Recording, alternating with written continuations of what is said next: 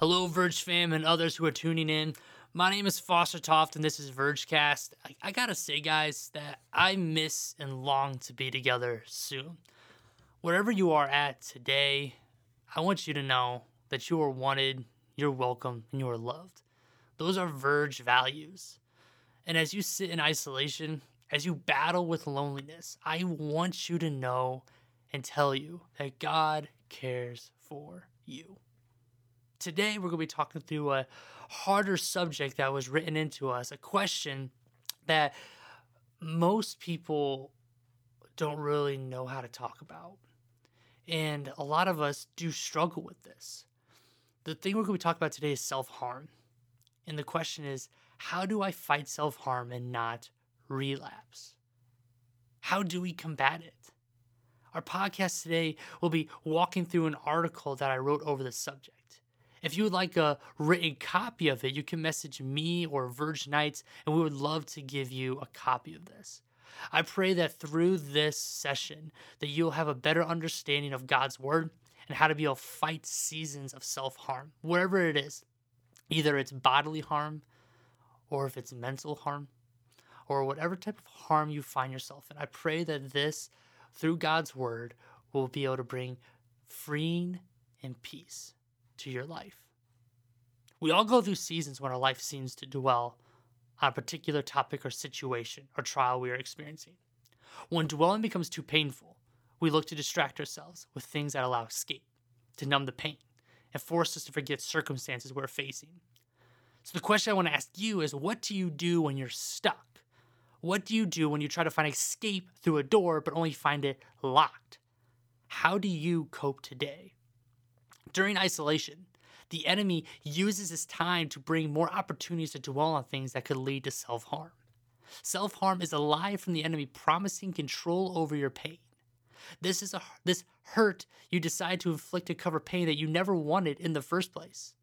Hidden demons whisper to you that in order to make the emotional pain go away on the inside, you have to make it visible through bodily pain on the outside, or through any type of other self-harm that you find yourself in.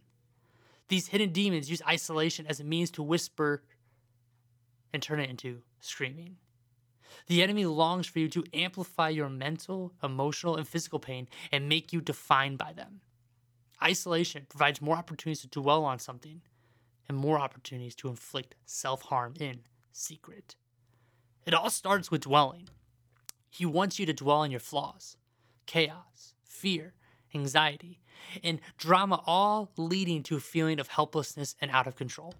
Helplessness breeds the desire for control.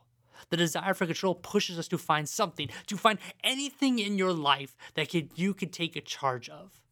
The empty promises of self-harm and your control is that when you indulge in self-harm, it will bring relief. How do we combat these hidden demons?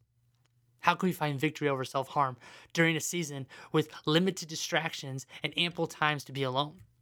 Does God's word give us hope to those who enter into a mental war field every day?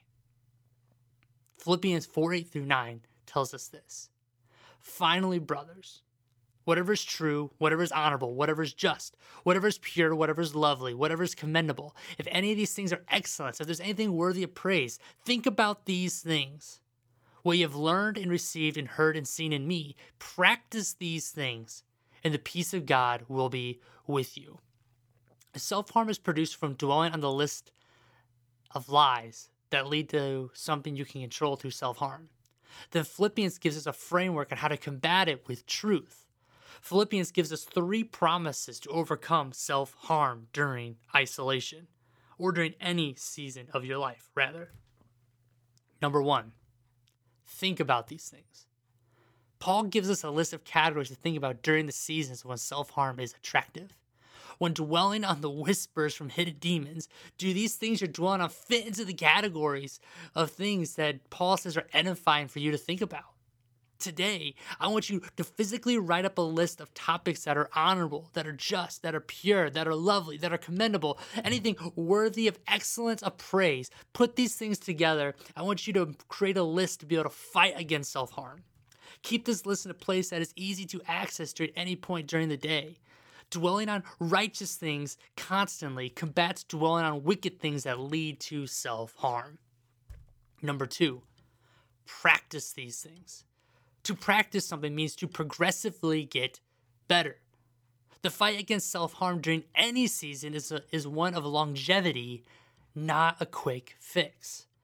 To combat the hidden demons that push you towards self-harm, you need to be in constant reviewing of truth that you already know, seeking to learn more about God and His Word. And lastly, it's looking to others to help you during this fight. Look to mature believers for help and model your life after those who are following Christ well.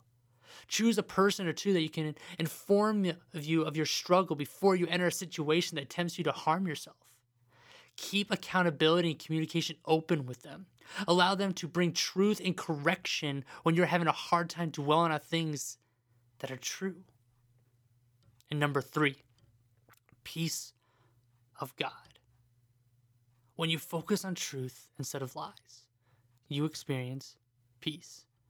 Self-harm promises peace when you take control into your own hands, but leaves you in an empty cycle of pain, guilt, and shame. We've all been there. When you try to take control into your own hands, you're left just in this doom loop. God promises you peace by focusing on truth that He is in control and that He will take care of you. Peace from God shouts over the whispers of hidden demons, because this truth that I want you to rest in and know on your heart is that God's peace comes from scars not found on your body, but on His. The only bodily harm that will bring satisfaction and pain happened to Jesus on the cross. Jesus bore scars for you so that you can resist putting scars on yourself. The only way peace of God will come onto you if you rest in the bodily harm that happened to Christ and not on the one that the hidden demons want to put on you. The peace of God relieves self-harm because He is ultimately in perfect control. During COVID-19, you'll have opportunities to dwell on countless things. The battle against self-harm may be strong, but the promises of God are even stronger. Rest in Christ today and dwell on things that are honorable, just, pure, lovely, commendable, excellent, and worthy of praise. Dwell on the scars that Jesus received, not on the ones that hidden demons whisper will heal and bring you peace. Because only peace of God will bring satisfaction. I want to thank you for tuning in today. My name is Foster Toft, and this is Vergecast with music featuring from Daniel Asher. We're going to be continuing in our study of Lamentations next week, and hopefully you can join us. Thank you. See you next time.